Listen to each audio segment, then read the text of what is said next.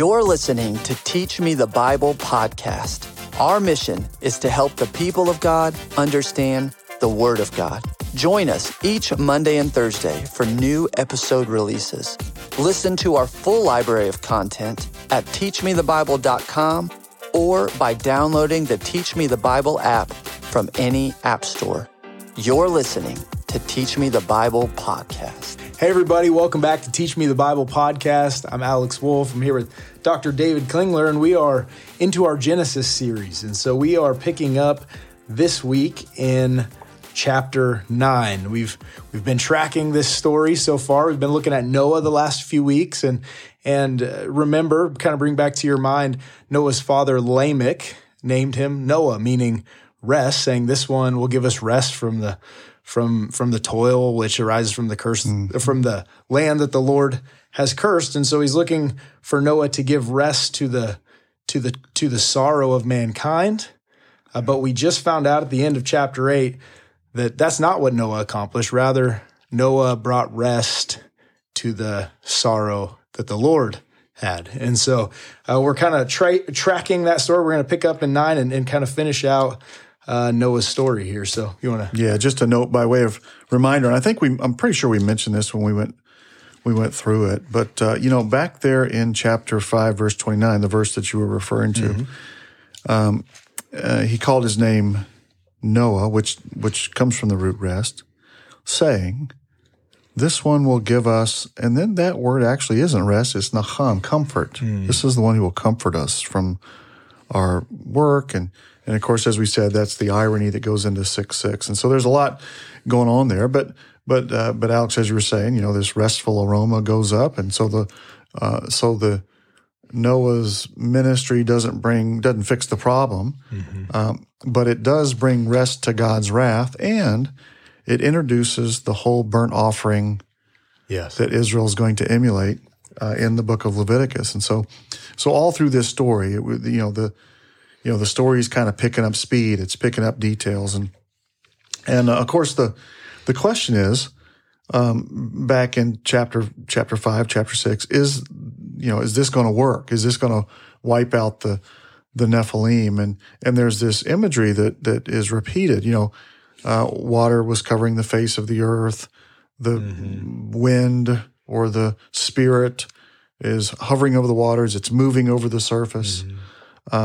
Dry land appears.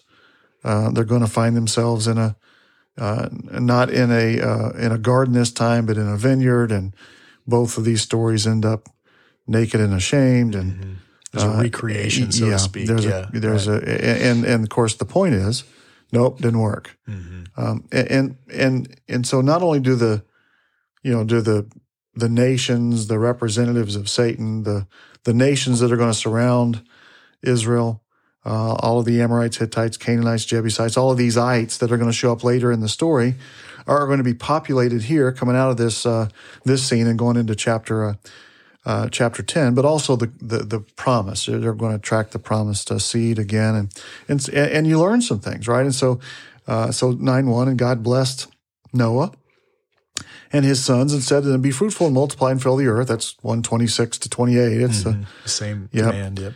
And the fear of you and the terror of you shall be on every beast of the earth, on every bird of the sky, and everything that creeps on the ground, and all the fish in the sea. Into your hand they are given. And every moving thing that is alive shall be food for you. This is new. I will give to you as the green plant, as I gave the green plant. Only you shall not eat the flesh with its life, that is, with its blood. And again, we're setting up this whole category of the offering and sacrifice, and life is in the blood, and there's a lot that's going to flesh out as we continue in the story. So we'll let it simmer. And he says, verse 5. And surely I will require your lifeblood from every beast. I will require it, and from every man, and from every man's brother I will require the life of man. So whoever sheds man's blood, by man shall his blood be shed. For in the image of God, he made Adam. He made Adam. if someone, this is this sheds the blood of Adam, in Adam, his blood will be shed, or shafak is, poured out, right? Because in the image of God, he made Ha-Adam, the man, right? Verse 7, and as for you, be fruitful, multiply, fill the earth abundantly, and multiply upon it. And God said to Adam and to his sons with him, saying, now, behold, I myself establish a covenant with you and with your seed after you, and with every living creature that is with you, the birds and the cattle and all this. This is the covenant, that they will never be cut off by water of the flood again. So neither shall there be a flood to destroy the earth. And God said, this is the sign of the covenant which I am making with you and every creature. I set my bow in the cloud. It will be a sign of a covenant between me and the earth, the land. And it shall come about that when I bring a cloud over the earth, that the bow shall be seen in the cloud, and you'll remember my covenants between me and you and the living creatures of all the flesh, and I'll never destroy with the flood again. And so this is the sign of the covenant established between me and you and all the flesh. So a couple things have been introduced here. Whereas before, back in chapter 4, for example, Cain kills Abel. Mm-hmm. The Lord shows up and pronounces the judgment, right? So it's the Lord doing the judging. Mm-hmm. The Lord's doing the judging here in chapter 6. But now you're going to be looking for a man, a man who's going to judge. By man shall a man be judged. Mm-hmm. And of course, the question is, who is the one who has the right to judge? Who's the image bearer that's going to come on the scene and judge? So you're starting to build this anticipation. Well, I think one thing I've heard you say before is what's important in a scene is what changes the story. Right. Right. And this is something that's new, right? It's something that's changed. The plot is on the move. Okay, focus on that is going to be important, right? Yeah, so what's new? A lot of things are the same after the flood. There's a few things that are new. One is the eating of the flesh, not the blood. Mm-hmm. Another is man will judge man. Mm-hmm. And this is the establishment of human government, as we're looking for the one ultimate one who's going to judge on behalf of man. Mm-hmm. But here's the institution of human government, men judging over men. And so we pick it up in verse 18. Now all the sons of Noah who came out of the ark were Shem and Ham and Japheth.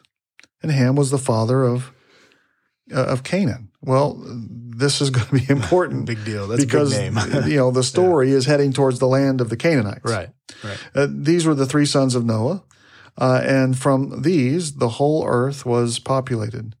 And Noah began farming and planted a vineyard, and he drank the wine and became drunk and uncovered himself in his tent. So, again, here's this uncovered, they hid themselves because they were naked, chapter 3 story, and the Lord provides a covering for them, not from the fruit of the ground. And here it is that Noah is uncovered again. Mm-hmm. And Ham, the father of Canaan, saw the nakedness of his father and told his brothers outside, and Shem and Japheth took a garment and laid it upon their shoulders and walked in backwards and covered the nakedness of their father. Of course, this covering and nakedness, this is also going to be this theme that's going to continue, but it's working right out of chapter 3. And their faces were turned away so that they did not see their father's nakedness.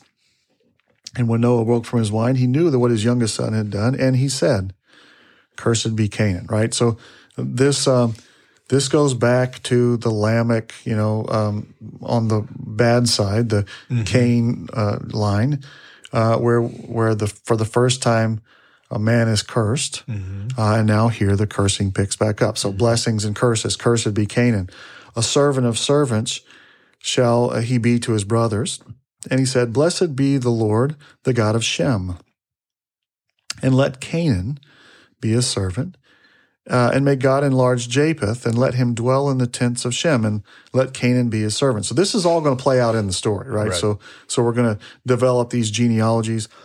excuse me. And for example, in the next chapter, and we'll pick this up next time, the sons of Ham were Cush. This is in 10:6, and in Mitzrayim and Put and Canaan. Well, you're going Mitzrayim. I don't know what that is. Well, that's Egypt. There's some bad dudes. Yeah.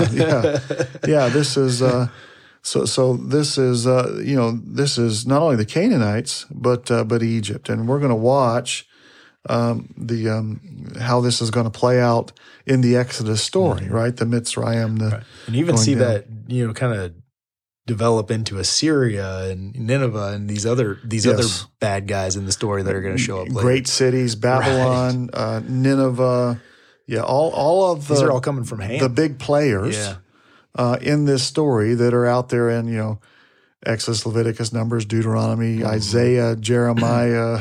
That's right. They're all being introduced into the story here so that Israel knows where these people came from. Because remember, one of the things that I think we miss is that we weren't the original readers. And so Moses is writing to Israel, who's about to take the land, and we've said this before, so that Israel would know who they are, why they exist as a people. So he's developed. Here's who you are. You're from the line of Shem, and what's going to happen on the other side of this this chapter, on chapter 10, is we're going to pick up this Shem line and we're going to drop it off. We're going to walk this thing right down to this person named Abram.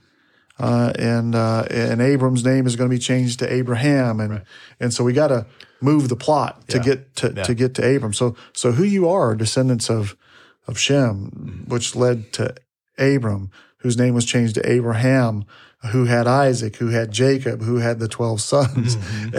And they're, the carrier, this nation is the carrier of the promise, and they were to be a kingdom of priests, a holy nation. So they need to know who they are and where they're going. They're going to the promised land. Say, promised land? Well, we hadn't gotten there yet. That's not in the story yet. See, Moses is still chapter 12 developing the story. They need to know why they're going there and what they're supposed to do when they get there until the promised one comes. And so all of this is developing.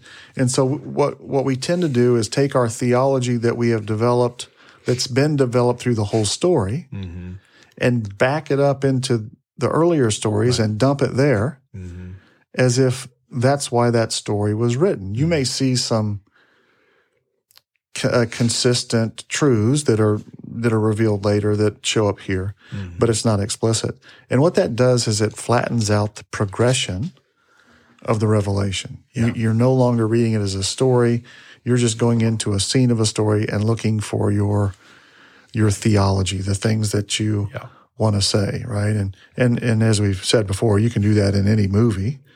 You can import your theology into any scene, and you can see the make it fit. Sovereignty or redemption, or you can see themes and that type of stuff, and that's just not how it works. But anyway, and so you get this pronouncement of judgment upon Canaan, but blessing upon Shem, and then Japheth, to let him dwell in the tents of Shem. And Noah lived 350 years after the flood, and all the days of Noah were 950 years, and he died. Now it's the same language as the genealogy. We are still in the chapter 5 genealogy. And so back in chapter 5, we had a couple of expansions, right? Enoch lived for 65 years and became the father of Methuselah. This is in 521. And he had other sons and daughters. And so all the days of Enoch were 365 years. And Enoch walked with God, for he was not, and God took him, right? That's verses 21 through 23, there's some extra detail in there. And then we go down to, the kind of the standard deal is this person lived this long, had this son, had other sons and daughters, and he died, right? No inclusion, okay? No extra information. And then you get to Lamech. He lived for 182 years, became the father of a son, and called his name Noah. And there's a little expansion there.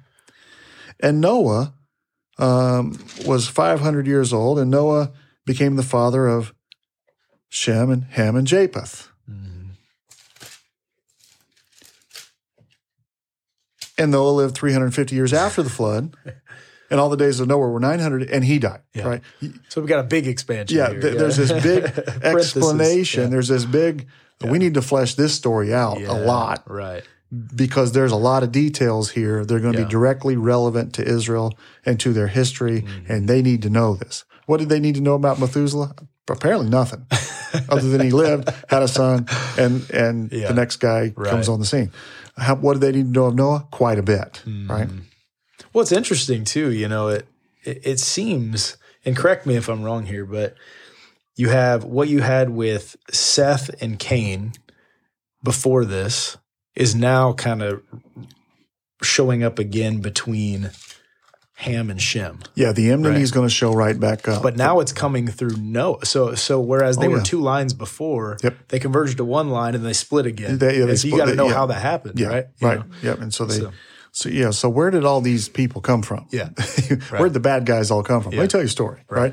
And he goes back and establishes this story. And so we're kind of coming to the end of the Noah section, right? And now we're going to detail this out even more. Now we're going to focus in on the three sons. We're going to focus in on Shem and Ham and Japheth. And we're going to, and here are the sons of Ham.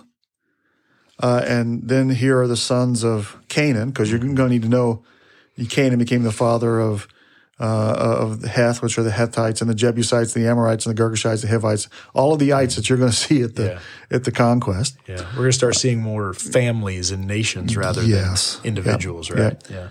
And then there's Shem, the genealogy of Shem. And so that's what we'll pick up next time in chapter 10. That's good. All right, well, I got nothing more to add there. We'll see you next week for chapter 10. For more resources, visit teachmethebible.com or download our app from any app store. You can partner with Teach Me the Bible in helping the people of God understand the Word of God by subscribing and sharing with others. Thank you for listening to Teach Me the Bible podcast.